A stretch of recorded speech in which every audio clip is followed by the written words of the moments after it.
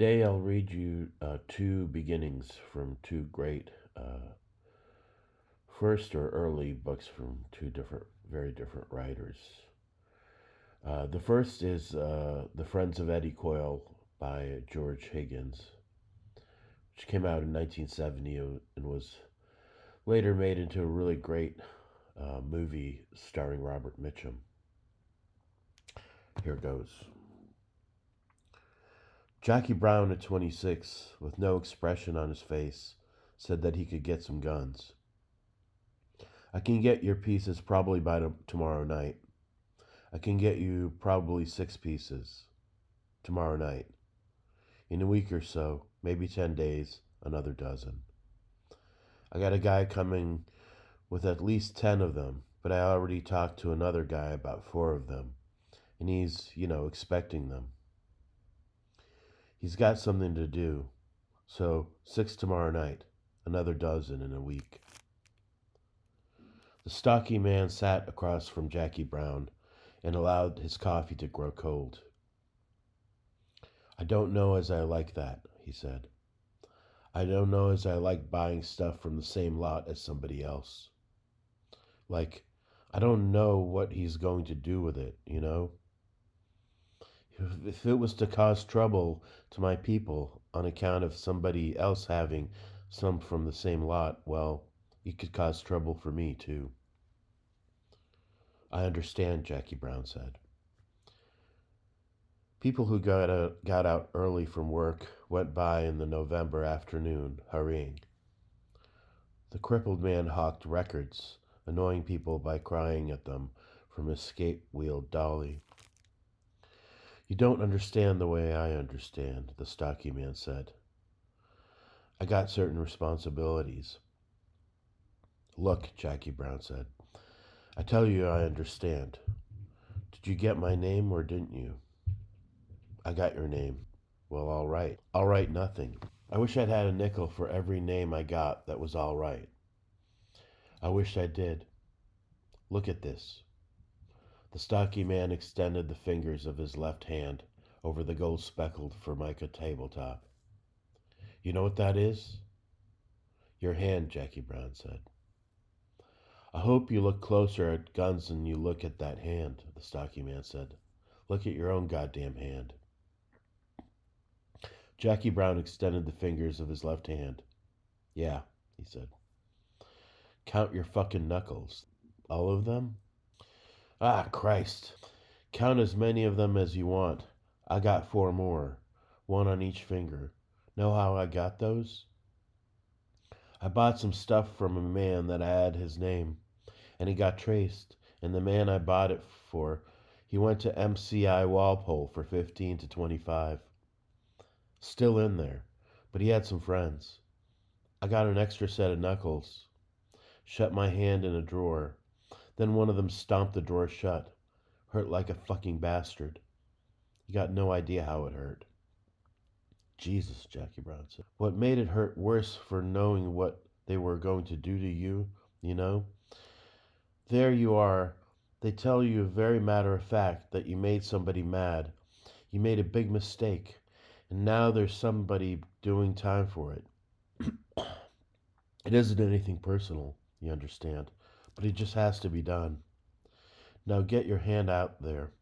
You think about not doing it, I was in Sunday school when I was a kid, and this nun says to me, stick out your hand. The first few times I'd do it, she whacks me right across the knuckles with a steel-edged ruler.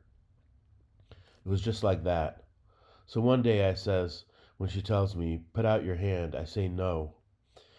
And she whaps me right across the face with that ruler. Same thing. Except these guys weren't mad. They aren't mad at you, Guys you see all the time. Maybe guys you didn't like. Maybe guys you did. Had some drinks with. Maybe looked out for the girls. Hey, look, Polly. Nothing personal, You made a mistake. The hand. I don't want to have to shoot you, So you stick out the hand and you get to put out the hand you want. I take the left because I'm right-handed and I know what's going to happen. Like I say, and they put your fingers in the drawer and then one of them kicks it shut. Ever hear bones breaking? Just like a man snapping a shingle. Hurts like a bastard.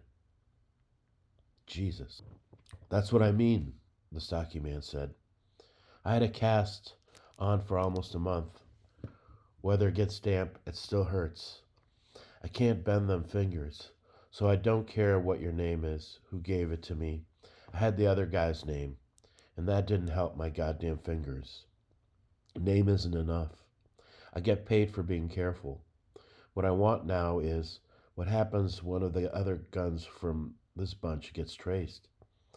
Am I going to have to start pricing crutches? This is serious business, you know.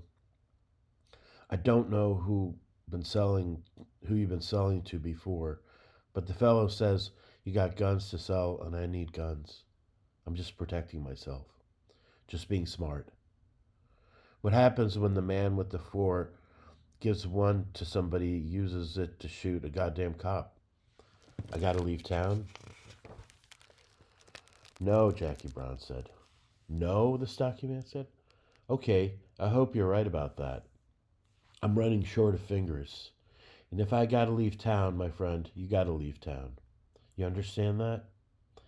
They'll do it to me, they'll do worse to you. You know that. I hope you do. I don't know who you've been selling to, but I can tell you, these guys are different. You can't trace these guns. I guarantee it. Tell me how come. Look, these are new guns. Follow me? Proof, test firing's all they've ever had. Brand fucking new guns. Air weights, shrouded hammers, floating firing pins. You could drop one of these right on the hammer with a round in the chamber. Nothing. 38 specials. I'm telling you. It's good stuff. Stolen, the stocky man said. Serial numbers filed off. That's how I got caught before. They got this bath they dropped the stuff in. Raises the numbers right back again. You better do better than that. Neither one of us will be able to shake hands. No, they got serial numbers. Man gets caught with one of them, perfectly all right, no sweat. No way to tell it's stolen. Brand new gun. With a serial number? The stocky man said. You look up the serial number. It's a military police model, made in 1951, shipped to Rock Island, never reported stolen. But it's a brand new detective special. Never reported stolen either. You got somebody in the plant, the stocky man said. I got guns to sell. I'd done a lot of business and I had very few complaints. I can get you 4 inchers and 2 inchers. You just tell me what you want. I can deliver it. How much? Depends on the lot. Depends on what I'm willing to pay, too, the stocky man said. How much? 80. 80? You ever sell guns before? 80's way too high. I'm talking about 30 guns here now. I can go into a goddamn store and buy 30 guns for 80 apiece. We got to talk some more about price. I can see that. I'd like to see you go into a store and order up 30 pieces. I don't know who you are, and I don't know what you got in mind, and I don't need to know. But I would sure like to be there when you tell the man you got some friends in the market for 30 pieces and you want a discount. I would like to see that. The FBI'd be onto your phone before you got the money out. There's more than one gun store, you know. Not for you, there isn't. I can tell you right now, there isn't anybody for 100 miles that can put up the goods like I can. And you know it. So no more of that shit. I never went over 50 before, the stocky man said. I'm not going that high now. You haven't got that many guys around wanting to take 30 either. And if these work all right, I'll be coming back for more. You're used to dealing 2s and 3s. That's why you want to deliver 3 or 4 times. I can sell 50 tomorrow without ever seeing you, Jackie Brown said. I can't get my hands on them fast enough. I can sell every gun I can get. I bet if I was to go down to the shrine there and go to confession, I'd get 3 Hail Marys, and the priest would ask me confidentially if I could get him something light he could carry under his coat. People are desperate for guns. I had a guy last week that was hot for a python, and I got him this big fucking Blackhawk, 6-incher, 41 mag, and he took it like he'd been looking for it all his life. Should have seen that bastard going out. Big lump under his coat. Looked like he was stealing melons. I had a guy seriously ask me, could I get him a few machine guns? He'd go $1.50 a piece for as many as I could get. Didn't even care what caliber. What color was he? The stocky man asked. He was a nice fellow, Jackie Brown said. I wouldn't be surprised if I was able to get something for him in a week or so. Good material, too. M16's in very nice shape. I've never been able to understand a man that wanted to use a machine gun. It's life if you get hooked with it, and you can't really do much of anything with it except fight a war, maybe. You can't hide it, and you can't carry it around in a car, and you can't hit anything with a goddamn thing unless you don't mind shooting out a couple of walls getting the guy, which is risky. I don't care much for a machine gun. The best all-around item I ever saw is the 4-inch Smith. Now that is a fine piece of machinery. You can heft it, and it goes where you point it. It's too big for a lot of people, Jackie Brown said. I had a man that wanted a couple of 38s a week or so ago, and I come up with one of those in a Colt 2-incher. He liked the Colt all right, but he was all edgy about the Smith. I asked me if I thought he was going to go around wearing a fucking holster or something, but he took it just the same. Look, I want 30 guns. I'll take 4-inchers and 2-inchers. 38s, I'll take a 357 mag if I have to. 30 pieces. I'll give you 1,200. Balls, Jackie Brown said. Gotta have at least 70 apiece. I'll go 1,500. Split the difference, Jackie Brown said. 1,800. I'll have to see the stuff. Sure, Jackie Brown said. His expression changed. He smiled. Now here's Wait Until Spring Bandini by John Fante, originally published in 1938. It's probably best known for Ask the Dust and big influence on people like Bukowski and many others. He came along kicking the deep snow. Here was a disgusted man. His name was Svevo Bandini, and he lived 3 blocks down that street. He was cold, and there were holes in his shoes. That morning he had patched the holes on the inside with pieces of cardboard from a macaroni box. The macaroni in that box was not paid for. He had thought of that as he placed the cardboard inside of his shoes. He hated the snow. He was a bricklayer, and the snow froze the mortar between the brick he laid. He was on his way home, but what was the sense in going home? When he was a boy in Italy, in Abruzzi, he hated the snow too. No sunshine, no work. He was in America now, in the town of Rockland, Colorado. He had just been in the Imperial Pool Hall. In Italy, there were mountains too, like those white mountains a few miles west of him. The mountains were a huge white dress dropped plum-like to the earth. 20 years before, when he was 20 years old, he had starved for a full week in the folds of that savage white dress. He had been building a fireplace in a mountain lodge. It was dangerous up there in the winter. He had said the devil with the danger because he was only 20 then, and he had a girl in Rockland, and he needed the money. But the roof of the lodge had caved beneath the suffocating snow. It harassed him always, that beautiful snow. He could never understand why he didn't go to California. Yet he stayed in Colorado in the deep snow because it was too late now. The beautiful white snow was like the beautiful white wife of Bandini. So white, so fertile, lying in a white bed in a house up the street, 456 Walnut Street, Rockland, Colorado. Svevo Bandini's eyes watered in the cold air. They were brown, they were soft, they were a woman's eyes. At birth he had stolen them from his mother, for after the birth of Svevo Bandini, his mother was never quite the same. Always ill, always with sickly eyes after his birth. And then she died, and it was Svevo's turn to carry soft brown eyes. 150 pounds was the weight of Svevo Bandini, and he had a son named Arturo who loved to touch his round shoulders and feel for the snakes inside. He was a fine man, Svevo Bandini, all muscles, and he had a wife named Maria who had only to think of the muscle in his loins, and her body and her mind melted like the spring snows. She was so white, that Maria, and looking at her was seeing her through a film of olive oil.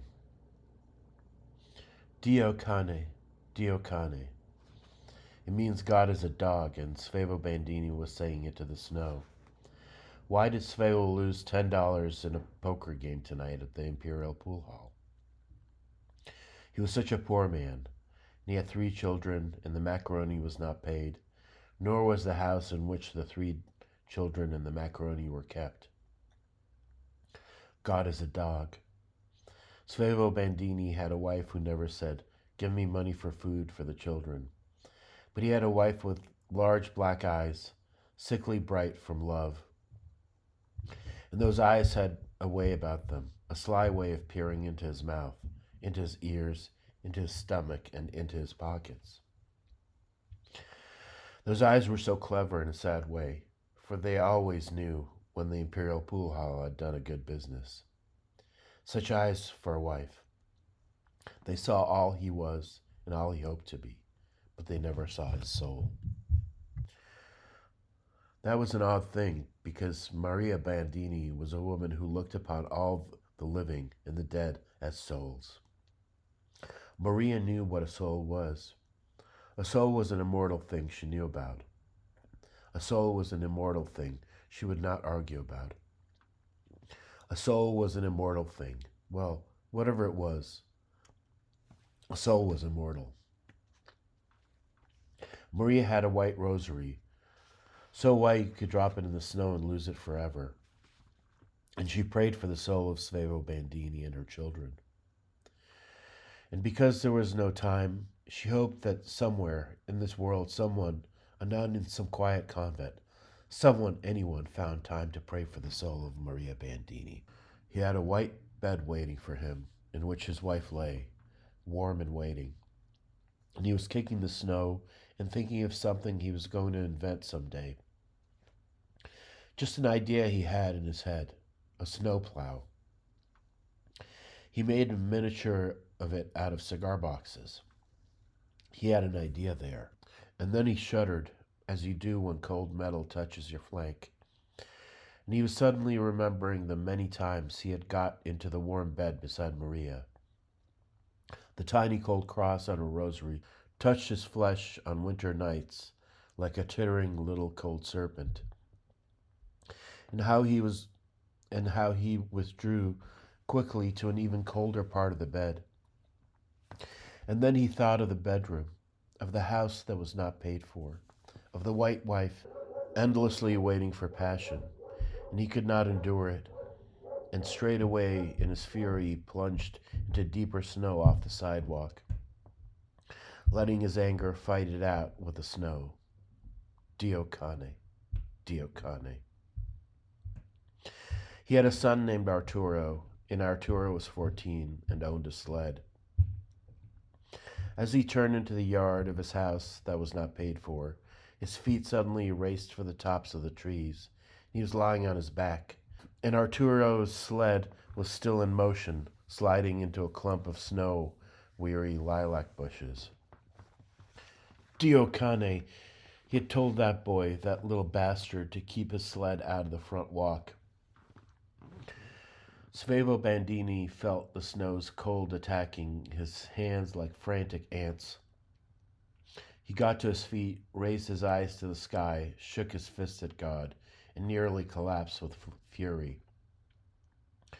That Arturo, that little bastard. He dragged the sled from beneath the lilac bush, and with systematic fiendishness tore the runners off. Only when the destruction was complete did he remember that the sled had cost $7.50. He stood brushing the snow from his clothes. That strange hot feeling in his ankles, where the snow had entered from the tops of his shoes. $7.50 torn to pieces. Diavolo. Let the boy buy another sled. He preferred a new one anyway. The house was not paid for. It was at his enemy, that house. It had a voice, and it was always talking to him, parrot-like, forever chattering the same thing. Whenever his feet made the porch floor creak, the house said insolently, you do not own me, Svevo Bandini, and I will never belong to you. Whenever he touched the front doorknob, it was the same. For 15 years that house had heckled him and exasperated him with its idiotic independence. There were times when he wanted to set dynamite under it and blow it to pieces. Once it had been a challenge, that house so like a woman, taunting him to possess her. But in 13 years, he had wearied and weakened, and the house had gained in its arrogance. Svevo Bandini no longer cared. The banker who owned that house was one of his worst enemies. The image of that banker's face made his heart pound with a hunger to consume itself in violence. Helmer the banker, the dirt of the earth. Time and again he had been forced to stand before Helmer and say that he had not enough money to feed his family. Helmer, with neatly parted gray hair, with the soft hands, the banker eyes that looked like oysters, when Svevo Bandini said he had no money to pay the installment on his house. He had had to do that many times, and the soft hands of Helmer unnerved him. He could not talk to that kind of man. He hated Helmer. He would like to break Helmer's neck, to tear out Helmer's heart, and jump on it with both feet. Of Helmer, he would think and mutter, "The day is coming, the day is coming." It was not his house, and he had but to touch the knob to remember it did not belong to him. Her name was Maria, and the darkness was light before her black eyes. He tiptoed to the corner and a chair there, near the window with the green shade down. When he seated himself, both knees clicked. It was like the tinkling of two bells to Maria, and he thought how foolish for a wife to love a man so much. The room was so cold. Funnels of vapor tumbled from his breathing lips. He grunted like a wrestler with his shoelaces. Always trouble with his shoelaces. Diavolo. Would he be an old man on his deathbed before he ever learned to tie his shoelaces like other men? Svevo. Yes. Don't break them, Svevo. Turn on the light and I'll untie them. Don't get mad and break them. God in heaven, sweet Mother Mary, wasn't that just like a woman? Get mad? What was there to get mad about? Oh God, he felt like smashing his fist through that window. He gnawed with his fingernails at the knot of his shoelaces. Shoelaces. Why did there have to be shoelaces? Uh, um, Svevo? Yes. I'll do it. Turn on the light. When the cold has hypnotized your fingers, a knotted thread is as obstinate as barbed wire. With the might of his arm and shoulder he vented his impatience. The lace broke with a cluck sound, and Svevo Bandini almost fell out of his chair. He sighed, and so did his wife. Ah, Svevo, you broke them again. Bah, he said. Do you expect me to go to bed with my shoes on? He slept naked. He despised underclothing. But once a year, with the first flurry of snow, he always found a long underwear laid out for him on the chair in the corner. Once he had sneered at this protection. That was the year he had almost died of influenza and pneumonia. That was the winter when he had risen from a deathbed, delirious with fever, disgusted with pills and syrups, and staggered to the pantry, choked down his throat a half-dozen garlic bulbs, and returned to bed to sweat it out with death. Maria believed her prayers had cured him, and thereafter his religion of cures was garlic. But Maria maintained that garlic came from God, and that was too pointless for Coyle Bandini to dispute. He was a man, and he hated the sight of himself in long underwear. She was Maria, and every blemish on his underwear, every button and every thread, every odor and every touch, made the points of her breast ache with a joy that came out of the middle of the earth. They had been married 15 years, and he had a tongue and spoke well and often of this and that, but rarely had he ever said, "I love you." She was his wife, and she spoke rarely, but she tired him often with her constant, "I love you." He walked to the bedside, pushed his hands beneath the covers, and groped for that wandering rosary. Then he slipped between the blankets and seized her frantically. His arms pinioned around hers, his legs locked around hers. It was not passion, it was only the cold of a winter night, and she was a small stove of a woman, whose sadness and warmth had attracted him from the first.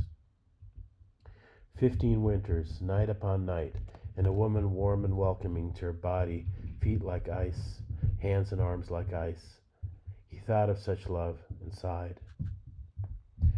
And a little while ago, the Imperial Pool Hall had taken his last $10. If only this woman had some fault to cast a hiding shadow upon his own weaknesses. Take Teresa D'Orenzo. He would have married Teresa D'Orenzo, except that she was extravagant. She talked too much, and her breath smelled like a sewer, and she, a strong, muscular woman, liked to pretend watery weakness in his arms. To think of it. And Teresa D'Orenzo was taller than he. Well, with a wife like Teresa, he could enjoy giving the Imperial Pool Hall $10 in a poker game. He could think of that breath, that chattering mouth, and he could thank God for a chance to waste his hard-earned money. But not Maria. Arturo broke the kitchen window, she said. Broke it? How? He pushed Federico's head through it. The son of a bitch. He didn't mean it. He was only playing. And what did you do? Nothing, I suppose. I put iodine on Federico's head. A little cut. Nothing serious. Nothing serious? What do you mean, nothing serious? What'd you do to Arturo? He was mad. He wanted to go to the show. And he went. Kids like shows. The dirty little son of a bitch. Svevo, why talk like that? Your own son. You've spoiled him. You've spoiled them all. He's like you, Svevo. You were a bad boy, too. I was, like hell. You didn't catch me pushing my brother's head through a window. You didn't have any brothers, Svevo, but you pushed your father down the steps and broke his arm. Could I help it if my father... Oh, forget it. He wriggled closer and pushed his face into her braided hair. Ever since the birth of August, their third son, his wife's right ear had an odor of chloroform. She had brought it home from the hospital with her 10 years ago. Or was it his imagination? He had quarreled with her about this for years, for she always denied there was a chloroform odor in her right ear. Even the children had experimented, and they had failed to smell it. Yet it was there, always there, just as it was that night in the ward, when he bent down to kiss her after she had come out of it, so near death, yet alive. What if I did push my father down the steps? What's that got to do with it? Did it spoil you? Are you spoiled? How do I know? You're not spoiled. What the hell kind of thinking was that? Of course he was spoiled. Teresa Dorenzo had always told him he was vicious and selfish and spoiled. He used to delight him. And that girl, what was her name? Carmela. Carmela Ricci, the friend of Rocco Saccone.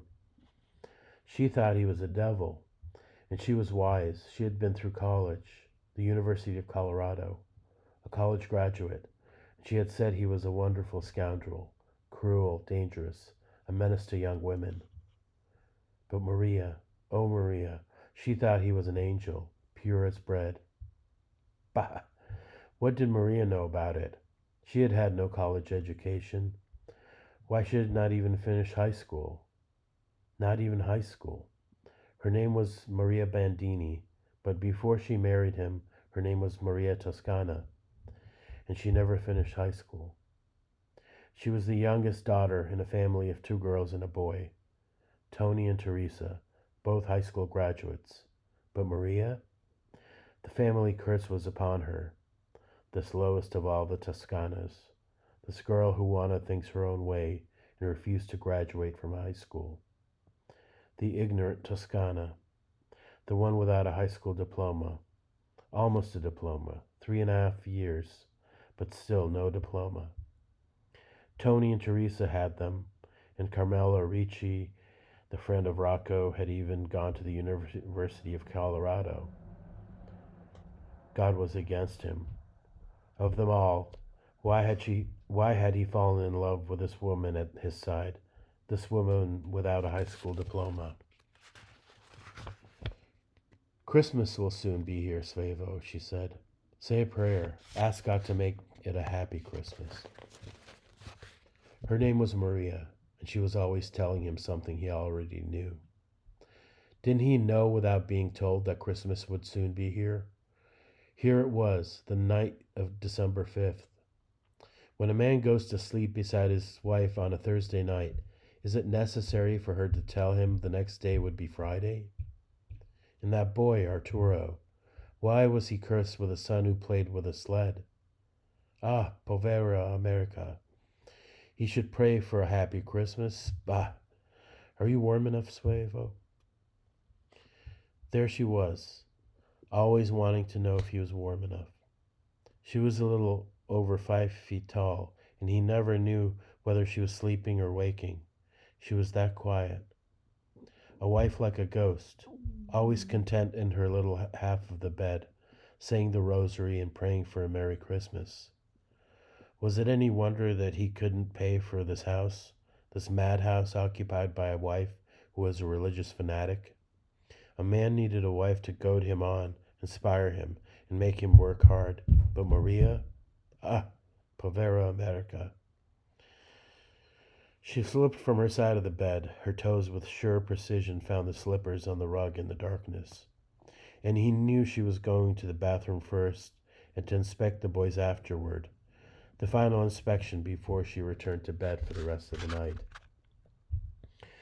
A wife who was always slipping out of bed to look at her 3 sons. Ah, such a life. Io sono fregato. How could a man get any sleep in this house? Always in a turmoil, his wife always getting out of bed without a word. God damn the Imperial Pool Hall. A full house, queens on deuces, and he had lost. Madonna. And he should pray for a happy Christmas.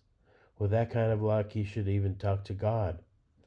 Jesu Christi, if God really existed, let him answer. Why? As quietly as she had gone, she was beside him again. Federico has a cold, she said. He too had a cold, in his soul.